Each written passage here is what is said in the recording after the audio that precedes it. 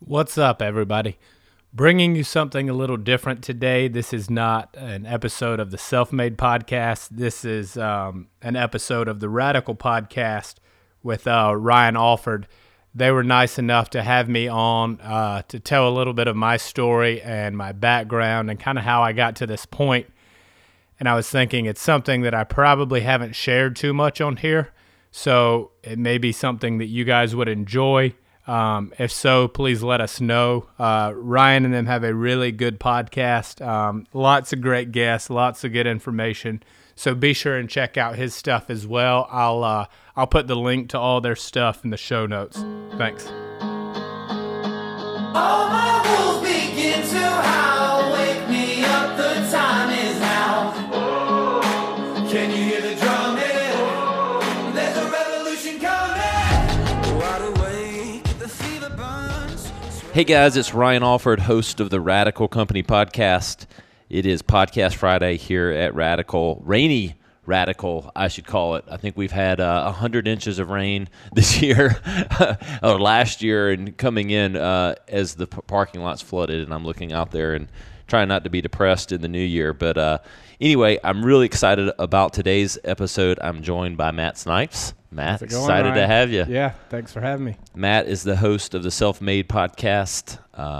Been doing that for about a year. I've been following Matt's content lately, and Matt McElveen, who works here at Radical, pointed me to Matt and was like, we need to get together, and I'm super excited to have you on the show today. Yeah, likewise, man. So, Matt, let's just start from the top. You know, a lot of people that listen to our podcast consume a lot of other podcasts. Would love to just start straight down the path of maybe a little bit of your background and then kind of what got you into the podcast scene. I know we're both kind of local boys. Mm-hmm. A lot of people see a lot of my content and think I'm not from here, but in Green Vegas. Right. But we were just sharing stories with mutual family and friends back in the past. But give everyone a little bit of your background. What led you to kind of starting the podcast? I know we're going to get down some of the apparel stuff, business stuff, but we try to just blend in, the marketing aspect of people that we have on. But let's just talk about a little bit of your background and what you've been up to. Yeah. So I knew from an early age that I didn't want to work what's quote unquote a normal job. And that's just because it didn't seem fun to me. Just like with school, I did really well in school when I applied myself. But as I got older, I had four-wheelers and dirt bikes and started getting into girls. I'm like, this is way more interesting. So it's hard to focus on school. I'm like, why would I do that when I could focus on these things that are a little more fun? So that kind of led me down a different path of I always worked what you would call a regular job, but was always seeking something else. And growing up riding motorcycles, I was big into the motocross scene. And I was like, that would be a fun job. That would be cool. Seems like a lot of perks. So all of that industry is in Southern California. So I took the long way around figuring out how to get to Southern California. But I finally did get there. I landed a job with one of the bigger companies, Hart & Huntington, owned by Carrie Hart, Pink's husband. Some people call him Mr. Pink. He hates that. It's not. He may hate it, but it's not such a bad gig, is it? Yeah, exactly. Yeah, no, it's not bad at all. So that kind of threw me into the mix of the action sports world. So I was able to meet a lot of other very influential people and people that when I grew up, I was watching on TV, buying their signature bikes, different things like that. They had become friends. And then I had decided that these people are just as pumped to be in that situation as you would be if you had gotten that opportunity yourself. Like they were grateful, that they were in that position. So that really inspired me. I'm like, they say don't meet your heroes. You'll be disappointed. I was very fortunate that mine went the complete opposite. All of my heroes became heroes outside. They became heroes in life. They were good family men. They were just good at doing things with their money, doing things in their community. So I was like, that kind of just always sat in the back of my head, how they did things like that. And then getting into podcasting, I had always listened to the Joe Rogan podcast, probably probably for 7 years now. So it was almost brand new when I started.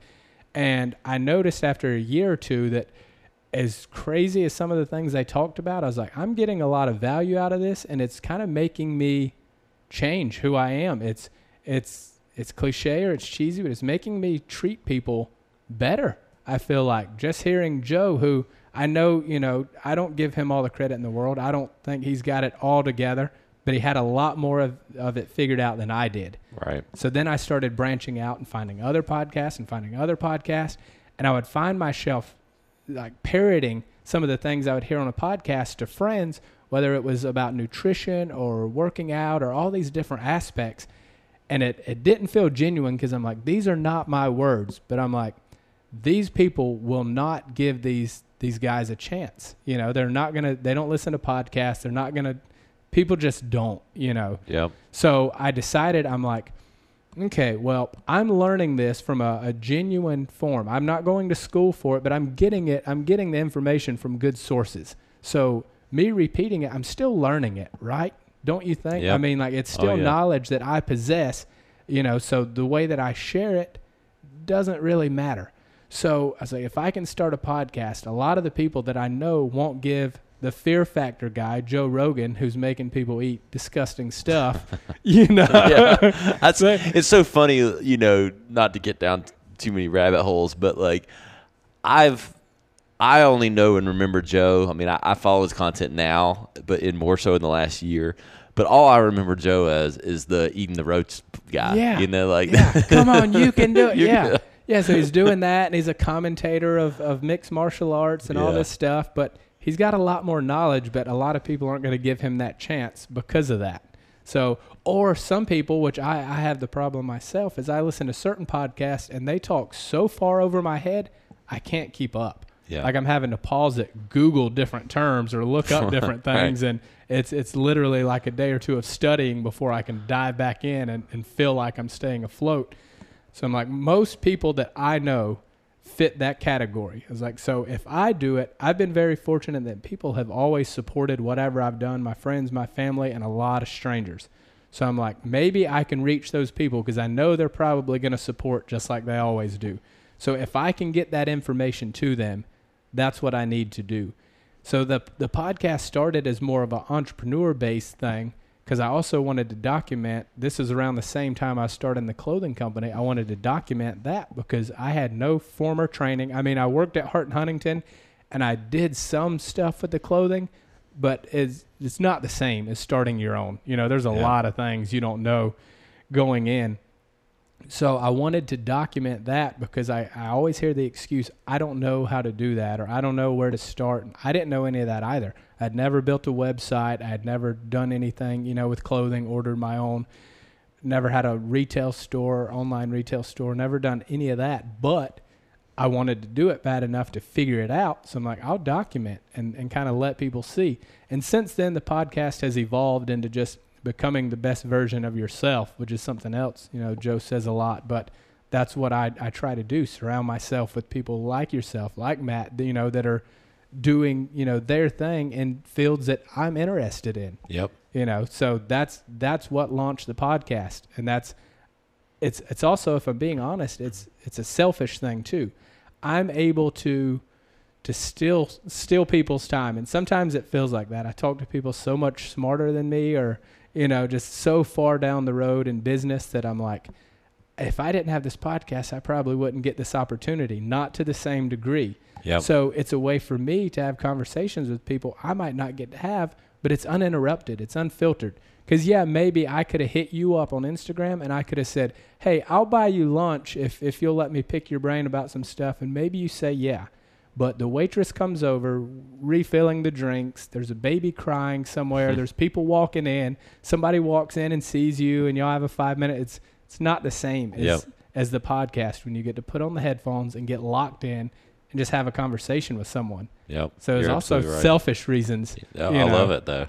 I'm going to back you up. You went down a couple paths that I want to delve into. We'll talk about the apparel stuff because I think that would be really interesting.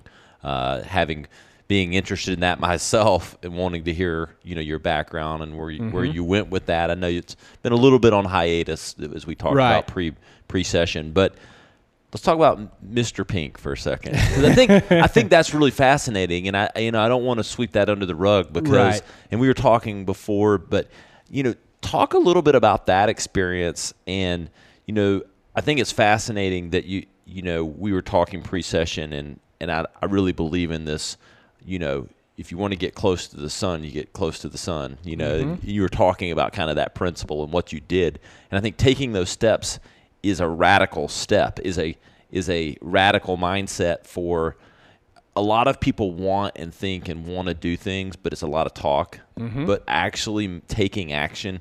Yep. A guy from South Carolina picking up and moving to Southern California for that opportunity. But let's talk a little bit about that experience and what led you to kind of do that steps and what you learned from all that. Yep. Yeah. So to get in with them was no easy task. I had gone to Atlanta. Kerry had a Supercross race team. So I had gone to Atlanta the night before. The team was sponsored by Dodge, so they were doing a signing at a Dodge dealership.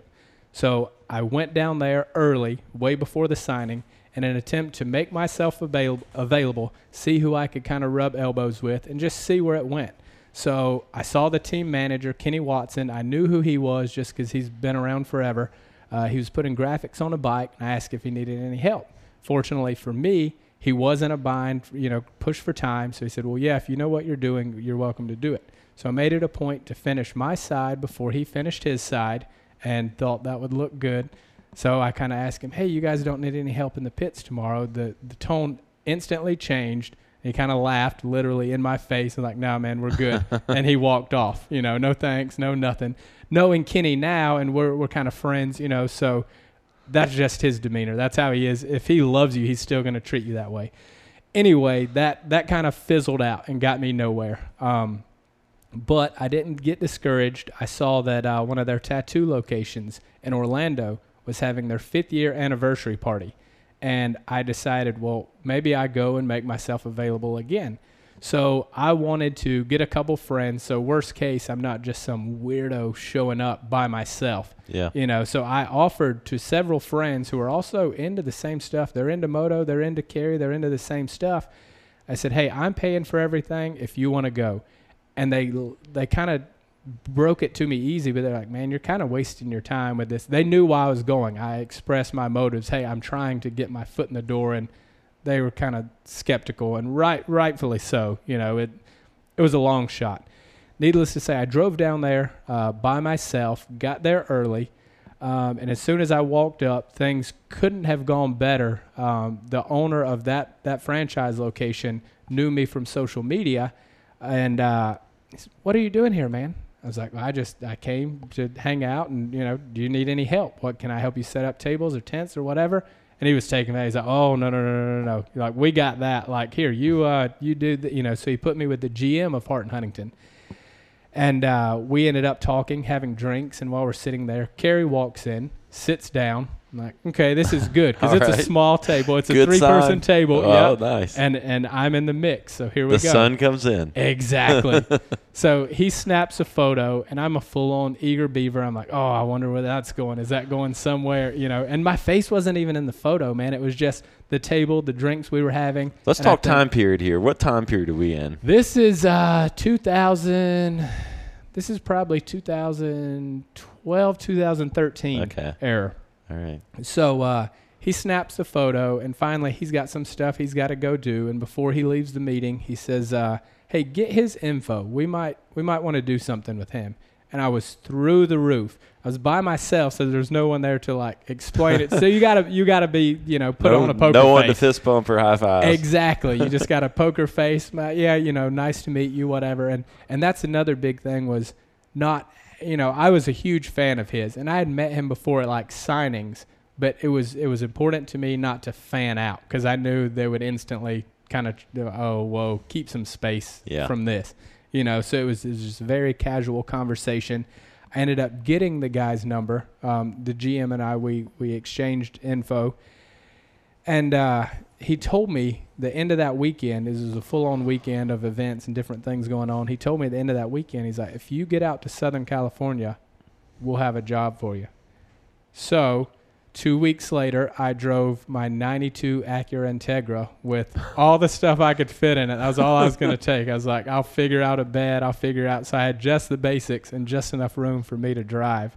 And so I drive out to Southern California. I hit him up like probably before I even really got there and like, hey, man, I'm in California. Like what? And he was like kind of cold. He's like, oh, there's not really a position yet. Like I didn't know you were going to be here in make 2 a weeks. move. Yeah, like, you know, and in hindsight, I probably should have reached out before and said, hey, I can actually make the move fairly soon. Is there? But I didn't want to. I guess maybe in the back of my head, I knew maybe he would say, wait a minute. Yeah, you didn't want the rejection. On Exactly. The front end. You yeah, get there I just and maybe figured, they'll find something. Exactly. Yeah, I'm here now. You know, here's the pressure that you said there's a job. So anyway, that it was a pretty good while before a job opened up with them. And then one finally did open up as a internship, which I was happy to do and spent all of my extra time at that office. The GM of Hart & Huntington is a very driven guy, and he's very passionate about what he does, so he doesn't hold normal business hours. He's always got his laptop. He's always working on something. He's always going back to the office doing stuff. So I was just like a puppy dog following him around. For one, trying to impress him and show him that I was serious, but two, I viewed it as an opportunity to soak up as much knowledge about that whole business, that whole organization as I could.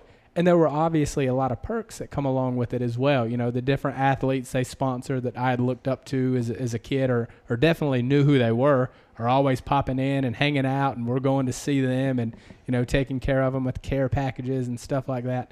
So there were a lot of perks, but it was still an internship for a good while. So I'm making no money, and that was pretty standard in that industry because there's a lot of people that want that job for obvious reasons. So I don't know that I agree with that whole business model, but it is what it is, and that's what I had to work with. So that was kind of, you know, the foot in the door kind of thing. And then when I got the job offer, it was a big one. It was within the corporate office, so kind of skipped a few rungs on the ladder. And I would imagine that that's because in the beginning, nothing was, you know, out of my wheelhouse. Like if it was just, you know, hey, we've got a design room that's a mess, I would clean it, you know. So I would literally do anything. Go pick up lunch for the office. You know, if they said, hey, what do you want to eat? What do you want to eat? I was the first to volunteer. I'll go grab it. You know, just trying to show like, hey, I'll do whatever it takes to be here. Yep. And that worked out to be really, you know, a really good foot in the door for all the other avenues I wanted to do because it put me on the map, I guess, with certain people. You know what I mean? So when we moved the corporate office to Vegas, Hart & Huntington is big there because of the tattoo shop, because Carrie has spent so much time in Vegas. You know, once people know you work at the corporate level at Hart & Huntington, a lot of doors would open there.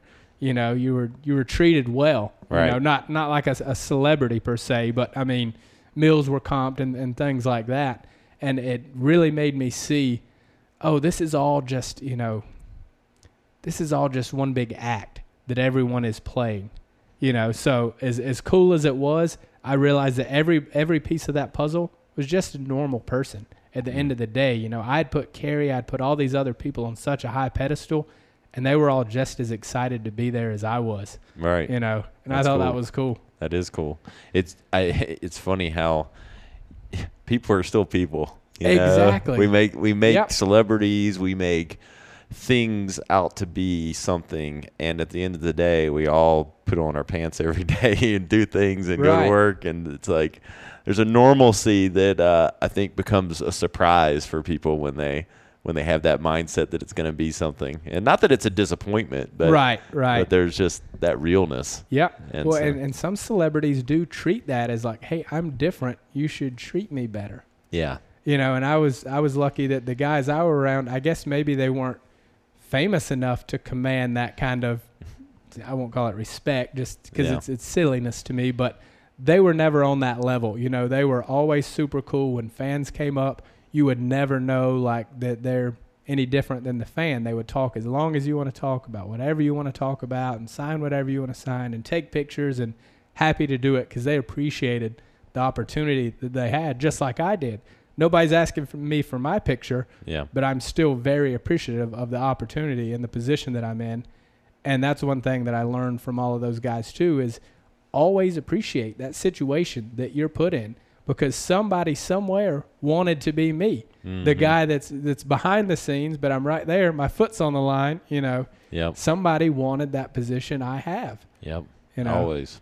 So talk timeline. So when did when did you get back to Greenville area? I moved back to Greenville in 2015. So after my time with Hart and Huntington, I did a few other things we can talk about if you want to. Yeah. But so I started working for a friend of mine, TJ Lavin, very well known for his show on MTV, very well known in the BMX world, which is how I knew him. Again, another childhood hero. I saved up money to buy his signature BMX bike when I was into BMX and stuff. So, again, another really good opportunity and opened a lot more doors for me as well. However, that was someone on his level that has that many things going on genuinely needs an assistant, and I was able to fill that role for him. But since we were friends before that, it just felt weird. It didn't feel comfortable accepting money every week from him, because I'm like, if I wasn't working, I would be doing all this stuff I'm doing with him anyway. Right. I'm basically getting paid to hang out, you know, or house sit his dogs, which I would do anyway. You don't need to pay me for that. Yeah.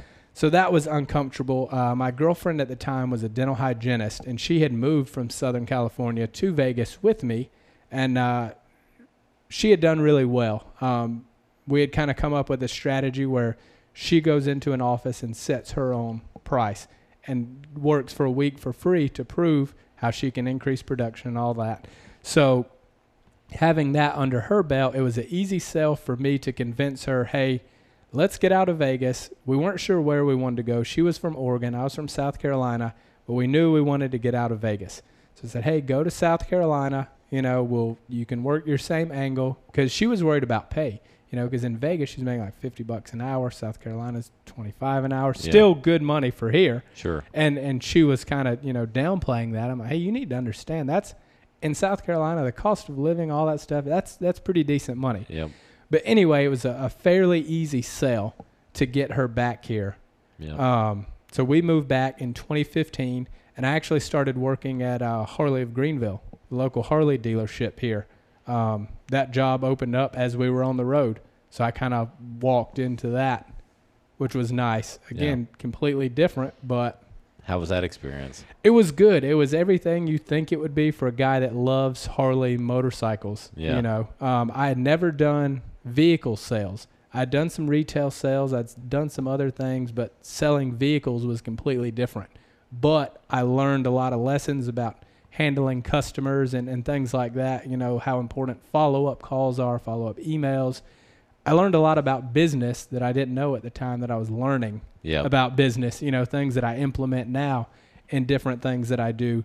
So it was a really good experience. I bought a Harley, which is probably not smart. I think whether purposeful or not, that pause before saying that is what I imagine anyone, and I don't own a motorcycle, but before they buy a motorcycle, I feel like there's like that natural mental pause. Yeah. Is it? Yeah. Well, and I had bikes throughout my whole entire life, on-road, off-road, Harley, different brands, whatever. But I had always bought used because that's what I could afford. And I think I was 2 weeks in before I bought like one of the most expensive bikes we have there. But you know, I was like, I got to be the part. You know, I think that's how I justified it to my girlfriend, you know, which was, how am I going to sell a guy one if he asked me what I have? And I said, oh, I drive a different brand, or, you know, I have an older bike. You know, I need what I'm going to sell him. What is the Harley mindset? Is it just that freedom and the open road? Like, I've always fascinated on what that is. Like me, I value my life too much. Like, and I'm not, look, I'll flip off the dock. I'm 41 years old. Like, I'll jump off a mountain. It isn't like I'm scared of life. Right. But there's something in my brain that just says some idiot in a car is going to kill me. And, you know, like if I'm on a motorcycle, no matter how good I drive. That's exactly it. I think that lives in the back of your head, and that's exciting. You know, it's adrenaline. You know, it feels good, and you do feel badass on a Harley, you know, like it's got the rumble, it's got the shake, it's got the look, like, and it's timeless, you know, it's, you still hear Harley and you it puts a certain thought in your head. And you don't even, own one, but you know what I'm talking about when I say Harley Davidson. I think of the brand. I mean, being in marketing, I know the brand. I get it. I see it. I see the material, and I can get my mind around the experience that they're selling. Yeah. So, well, cool. Let's talk back on the podcast side of things, and then I would like to venture down the apparel side. But on the podcast, so you're about a year into it. Talk about where I think we've heard now a little bit where the self-made kind of came from. Yeah. But where did your mindset come from with building it around that name, and what's been the things you've learned and experienced and some of the guests you've had on the podcast? Yeah, sure. So self-made came from a lot of people associate it with, like I've got it tattooed on my knuckles, and so does Travis Barker. And a lot of people associate self-made with being well off financially. Like, I've made it, I've arrived, I'm here. So my meaning was much different. I had a very colorful background when I was younger. I was a screw up as a kid. Not for lack of good parenting, because I literally had some of the best that you could have. I just made some poor choices. I was just kind of running wild. You couldn't tell me anything, losing my license and just all kind of madness. But I took responsibility for that. I never, it's a funny story. A friend of mine, it's a long story. We'll shorten it down to a friend of mine. I may have given him the information, but I knew that when they park school buses, they leave keys in the ignition. We happened to be driving by school late at night. That made me think of that when I saw the buses. I told him. He didn't believe me. This already doesn't sound like it's going good. Yeah, exactly. A car full of us pull in. He jumps out. He jumps on the bus. He runs back with the biggest smile ever. He's like, the keys are there. The keys are there. And he's like, I'm going to drive it. Who's coming? There was literally a car full of us. Not one person moved. He gets back on the bus, doesn't care. He takes off. So he's gone for a good little while. And finally, we're like, is he coming back? Are we expected to follow? What's going to happen? A guy runs around, gets in the driver's seat. Granted, there's been several minutes, but on the surveillance tape, it kind of looks like we just dropped him off. He stole a bus. And so none of us got on the bus. None of us drove a bus. We all got the same sentence as him, which now, knowing that, I probably would have driven my own bus, because if I'm going to go down for it, I want to have the fun too. Yeah. But so I had done some things, obviously that landed us in jail for a little while, just a few hours, but still I had a bad background. But all the rest of the kids called their parents. My parents only found out when one of the other parents showed up to get their kid out. And this was a kid that I was close with, and his mom was like, well, I'm like, I'm just going to figure it out. She called my parents for me, but I took ownership of that immediately and saying, well, my parents had nothing to do with this. Right. I don't want to, for one, I didn't want them to know, but also I genuinely just didn't want to put that burden on them. I'm like, well, let me just see what I can do on my own first. So self-made came from me wanting to take ownership for where I'm at, whether it be good or bad, because trust me, I take credit when I do good things as well. But I take credit for who I am, where I'm at in my life, and I try not to blame other people for that, because we can all say, oh, well, so-and-so screwed us over, or, I had a bad roll of the dice, or whatever. That's the cards you were dealt, and you've got to play those. So I put self-made on my knuckles for that reason. And then starting the Self-Made podcast, it was a play on words, and it was literally a self-made podcast. Like I had no information other than, I had YouTube some Tim Ferriss stuff or something on starting a podcast, and some equipment, some do's and don'ts. But other than that, I started it on my own. I knew nothing about the website where it's hosted, but I was like, well, I'll figure it out, because I don't have the budget to pay anyone, so that's just kind of how it all got started. Yeah, I love it. I think a lot of people overthink the podcast thing a bit. People are starting to consume them more, and I really encourage people to just figure it out. It's it's Mm-hmm. a YouTube video away, and you don't have to have $500 in equipment. You can literally get started with literally with the Anchor app, which is where we push out the podcast for Radical to all the platforms. With Anchor, you can literally use your smartphone, like record your voice into it, Exactly. and Yeah. start there. Yeah, I try to, anyone that says they may want to start a podcast, I try to make myself available to them for that same reason. I'm like, okay, well, this is, the equipment ranges from, $80 to, we can get to a couple thousand. What's your budget? What's this? What's this? And I don't ask for anything in return, just as you figure out different things or something better, share it with me. Yep. Because I don't feel like I'm special and that I've been fortunate that my podcast, to me, has become successful. The numbers I see and the downloads we get and stuff, but I don't feel like I'm special or I'm any different than anyone else. Yep. So I think everyone else could do that, Yeah. It's definitely being relatable. I think that's Yeah. what I listened to some of your episodes, getting to know you, and it's definitely there's like a relatable factor to Yeah. you and how you interview people and how you talk. I mean, not that Joe Rogan and some of these guys aren't. I mean, they're great, but like I think that's a uniqueness.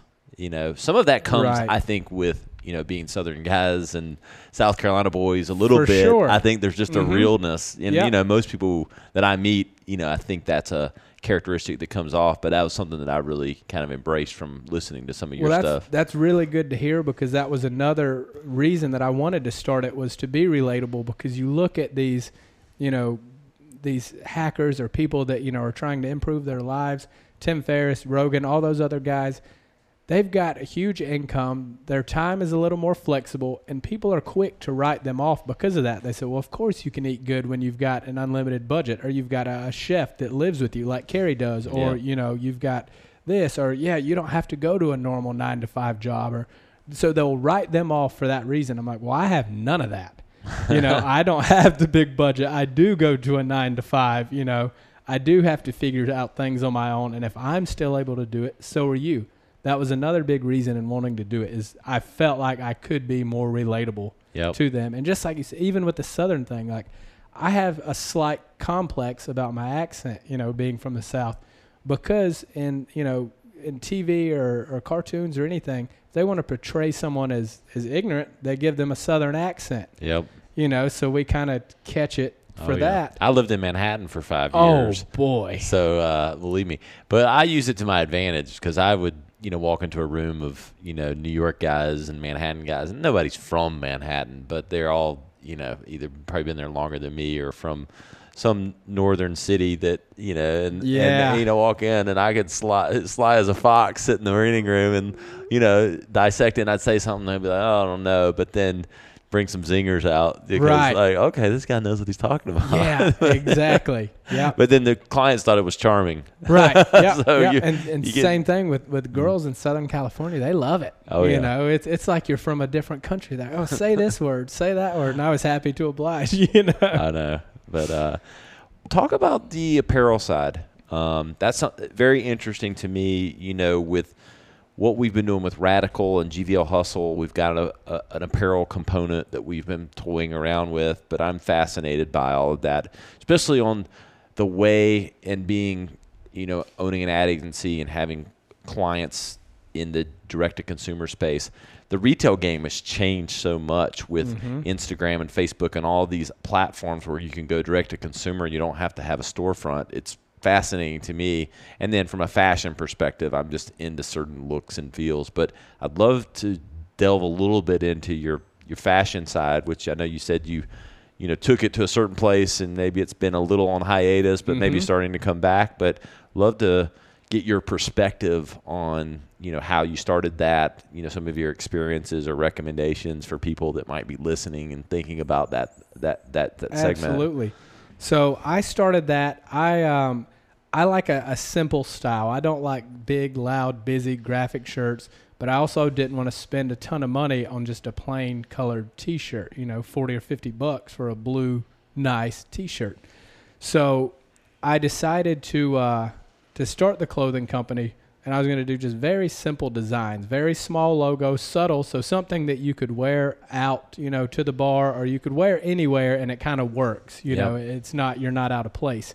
So to start that, I looked at a bunch of different blank manufacturers that, you know, just have the different blank T-shirts, because I knew I wanted it to be premium. Because in the past, I had bought a lot of T-shirts from a lot of friends, either for a fundraiser or for whatever they're doing, that were printed on really low-quality shirts, and I bought it to support them, and I never wore it.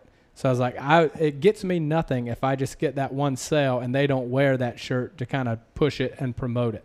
So I knew it had to be on a premium shirt.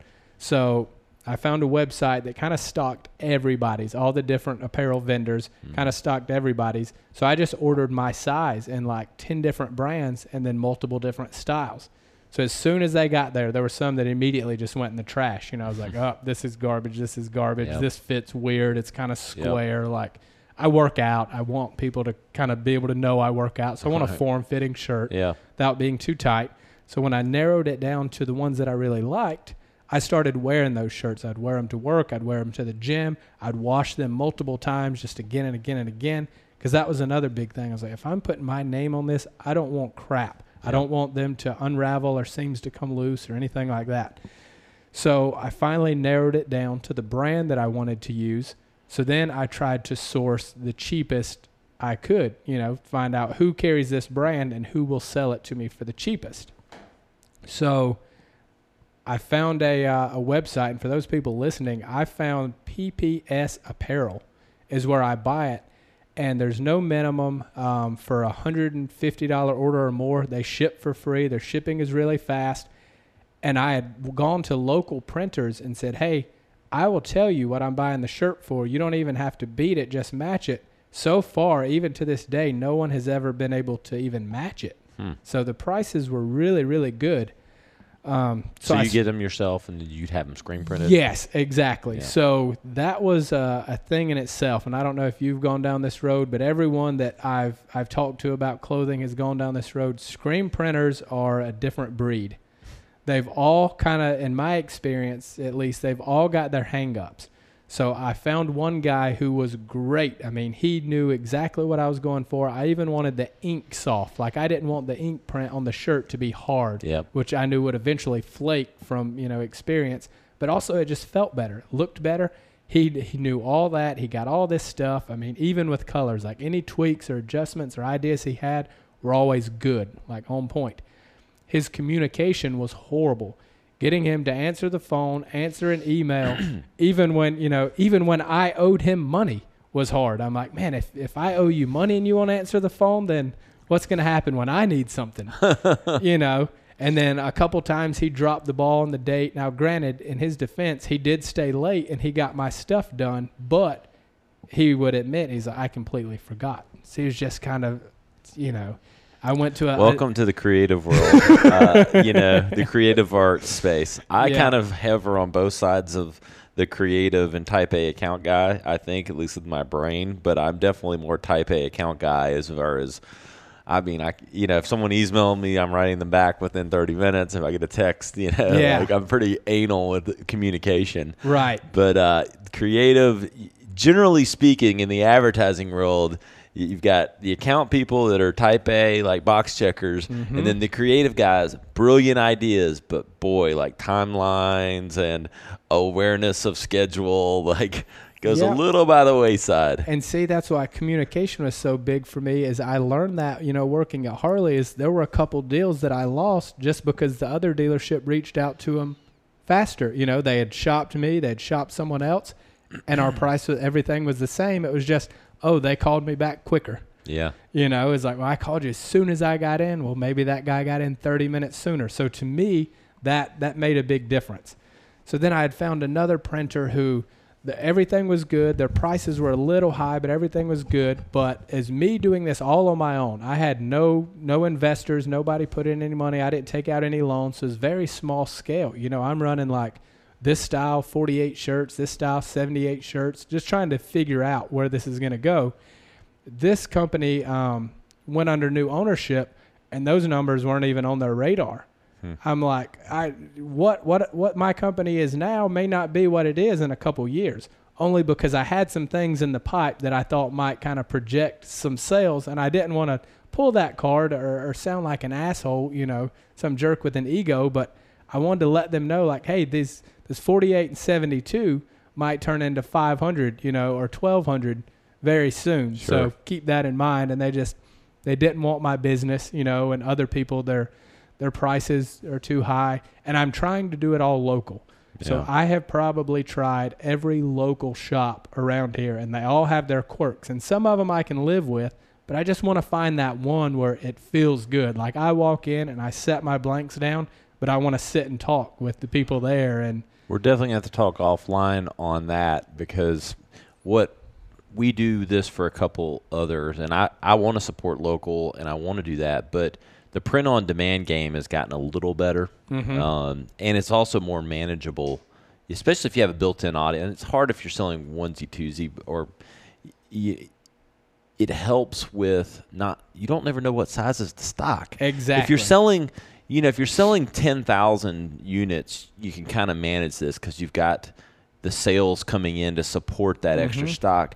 But when you're selling 100 or fewer, trying to know how many smalls, medium, large, extra large, that is a guessing game. That was a huge mistake I made, in that I ended up with a ton of extra large, which fortunately for me is my size, but I view myself as the average size guy.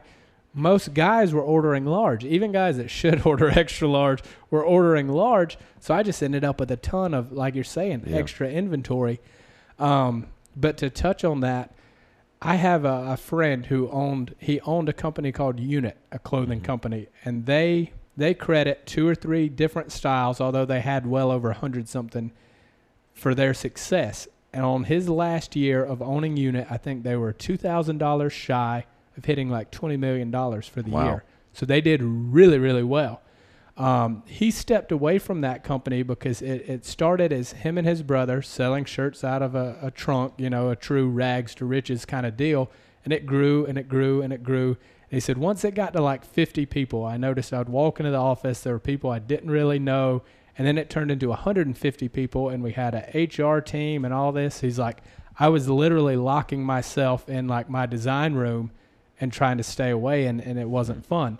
So he sold that, but he started a print-on-demand company, and he's based out of Australia, and they've recently launched one in California. So I was fortunate enough to get to pick his brain about doing that, because that's where it's at. That way I don't tie up any equity. This would be a really good path. However, coming from a guy who that's his company, that's his business, we were going to do business together. He said, coming from someone that would make money if you sign up with me, I don't think you should sign up with me, and here's why. So fortunately, a lot of people worry about being the small guy and not selling a lot. That can be a positive. So where that's a positive is I'm the one packing the orders. I'm the one doing everything. So when I see a name, I search it in my system in the back end, and if I don't see where they have ordered before and I don't recognize the name, I've got their information there. Sometimes I pick up the phone and I call, and I just say, hey, this is Matt. I'm packing your order. I just wanted to tell you thanks, for shopping with it. It's going out right now. And they're like, this is Matt Snipes. I'm like, yeah. They're like, wow, this is cool. Like, I appreciate it, man. Like, yeah, I like your stuff. Thanks for, the call, whatever. Use that being small time, because hopefully there will come a time where you can't do that. Send them an email. Or sometimes, like, I would search their name, say, like, on social media. Especially, I would just look through my following, because that's really the only place I was marketing any of my stuff was social media. And most times they either follow me or follow my company page. So I would find them on social media, and if I could verify, like, oh yeah, that's them, just send them a DM. Like, hey, sending out your shirt, throw a couple extra stickers in there for you. So I love that idea. We manage a certain dentist that has had the most watch of any video on Facebook this year, a dancing dentist, and just gave me an idea. We should have him Skype call some of his fans. Yeah. Well, we've sold 5,000 pieces of merchandise for him in the last 3 months. Yeah. And exactly. We need to just Skype call one of his fans, and that'd be great content. So I started doing the handwritten cards and all this stuff. So the print on order thing, that doesn't work because even my packaging, you know, like I put it in like a poly mailer just like everyone else, but I found a really nice blue looking one. And I couldn't afford to, at the time, I couldn't afford to have the poly mailers printed with my logo and have them look all nice and professional. So I went and bought a $30 stamp of my logo. And I stamped every one. So it looks like it's printed on there. You can't tell, but it's all those personal things. Like even that blue, when you open your mailbox, it's not a white generic mailer. It's bright. It's blue. It's got my logo stamped right in the middle. He's like, we can't offer that. And right now, that's probably going to be what's going to set you aside from the other guys. He's the like, biggest so thing I I've would seen with the print continue. on demand is the quality is it changes from almost shirt to shirt, you know, and Well, that's yeah. been a hard thing. Like we've had that with some of Dr. C's stuff. You know, it's been good overall. It's been good enough, and you know, we're most of it's going back to cancer patients. Like, so it's not. It is his brand, and we want it to be a certain things, but we know we're giving up a certain amount of personal touch that we would do. Now, for the things that we want to do with our personal, you know, Radical and Greenville Hustle and all that, we want it to be more branded, like you're talking about, Right. and that is where the print on demand gets tough. Right. But I don't know if someone can figure. I'm hoping that someone around here pops up that we can offer the best of both worlds. Yeah, and that's the thing too with you doing Greenville Hustle, man. It's like it may not look good if you're subbing that out. You know, here, buy this Greenville gear and support Greenville. Agree. We're supporting business over here. 100%. You know, but yeah, exactly. That's why we haven't picked a vendor yet. But to the screen printers, you got to give us something to work with. You know, I don't ask for much. Same thing with, I went against everything all my friends in business that I really admire. I sat down with all of them trying to launch this clothing thing, just picking their brain on different, even if they had never done clothing, I knew they would have something they could offer. And I went against kind of everything that they said, you know, just based on, that's how I felt good doing business. And for example, giving them the number that I'm paying for shirts, they said, no, don't give them. Make them give you their number, which I know from sales. Like, I know the hustle. I know that. Yeah. And that may get me a better deal. But look, if you can make a couple cents and I can, you know, still get the same price, I'm comfortable with this price. If I could get it lower, great. But if I don't, this is still a comfortable number for me. Can you make money giving it to me at this cost? Yeah. And they said, no, don't do that. You know, that's how I like to do business. You know what I mean? Like, so are you promoting your merchandise now? Like, is it out there? No. So what I did is I made certain styles, and once I made everything, and this is where I dropped the ball, and that trying to do it and the podcast at the same time became a conflict. So it's all coming from one pot of money. So I had offers of investment into my clothing, you know, substantial offers, really good offers. Some of them were coming from friends that I immediately turned down only because I was just really scared of, even if it goes really, really good, then your smaller percent, you know, visually isn't going to look like my percent when, you know, because I had seen that firsthand when, you know, certain cars and houses and stuff, they're like, well, I'm a partner in that. I'm not driving. He just bought, so, you know, he's going home telling his wife, like, oh, did you see his, you know, even though they're making good money, it's just, so even if it goes good, in my mind, it still goes bad. So friends were a no-no right off the bat. But two, I was like, although my clothing lines know where I want it to be, we have zero debt. Right. We don't have a lot of the stuff I want us to have, but we carry no debt. So that was a good place to be. So I had turned down money investments, but then when I got into the podcast, as you know, buying equipment gets very expensive very fast. Yeah. You know, same thing with I'm building the website and hosting a website and doing all this other stuff. All that money was coming from the same pool. So my resources for the clothing were dwindling. You know, I couldn't order as much, couldn't do as much because I'm allocating these resources somewhere else. Yeah. So I look back and I justified that by saying, well, I wasn't making that much money. And I told myself that because, again, going against the grain on sizes like, you know, 2X, 3X, whatever, I've got a lot of friends that are naturally big guys. Those shirts, those blanks cost me more to buy. I charge the same for those as I do a large because I'm like, this guy's just big. Right. It would suck if I was that big and had to pay extra just because I'm born big, Right. you know. Yeah. So, again, went against the business advice. They're like, no. Clothing has to have this amount of markup and this. I'm like, mm-mm. Right. And they're like, hey, you're selling premium shirts. You should charge more. I'm like, I'm not paying more than X amount for a T-shirt I don't feel good about charging that, even if I could sell it. Yeah. You know, there's brands like Supreme that sell hoodies for like $6,000. And although that's great, I would never want to be that guy that, because, you know, I mean, as you get older, you kind of know it's just a thing, just to say you've got it. You know, it's not, I don't want to do that. Even if people would pay that. It sounds crazy, but I don't want to make money that way. It's not money I can feel good about. Yeah. So doing that kind of, I told myself, well, I wasn't making that much money. So I just focused all my attention on the podcast, whatever. And then one day I randomly just kind of got out my books and started looking at numbers. I'm like, the T-shirt thing was very profitable for me. Yeah. You know, this is another spot where I messed up, and I would encourage anyone that starts any kind of business to not do what I did.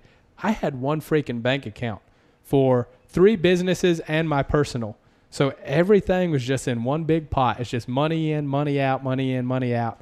It doesn't work that way. Yeah. You know, even if you're good with your money, you can't track it. You can't, especially when tax time comes. It was horrible. Horrible. Yeah, no accountant even wanted to mess with it. They're like, "What? 3 different LLCs and your personal are all on what are you doing, man?" So hopefully you rectified that. Yeah. So we've gone a different direction now. But that was a mistake I made early on that I would encourage others to not make. Yeah. You know, it's a small one. It seems small in the beginning because I'm like, well, there's no investors. I'm not going to have to give any percentage. There's no nothing. So I just thought, well, same pot, you know, money in, money out. Yep. And that's kind of how it goes. So I let the clothing thing die on that hill of, well, it wasn't really that profitable. And although I enjoyed it, it was more of a labor of love. I loved the podcast a little more. Not going to do that.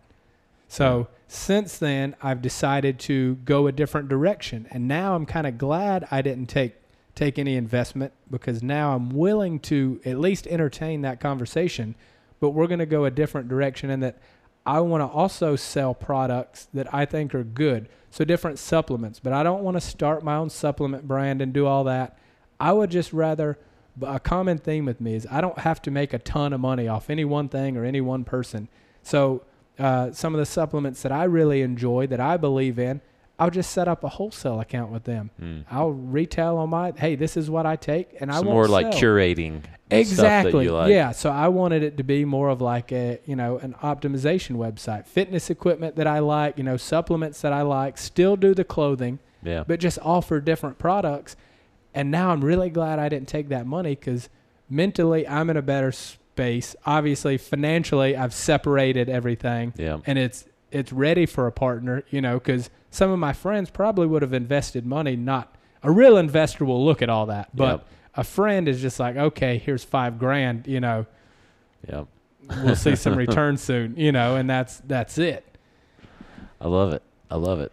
Well, Matt, I really appreciate all the insight. I think it's been really, rewarding, kind of hearing your story. And I think for people listening that will probably delve into more of your content, I'd love for you to kind of maybe tell people where they can find your stuff, like your podcast links and all that stuff. Where can everybody start following all your stuff? Yeah, the podcast is on all the big platforms. It's The Self-Made Podcast. You can go to theselfmadepodcast.com and just click directly on the link, search it on iTunes. It's on Google. We're everywhere else.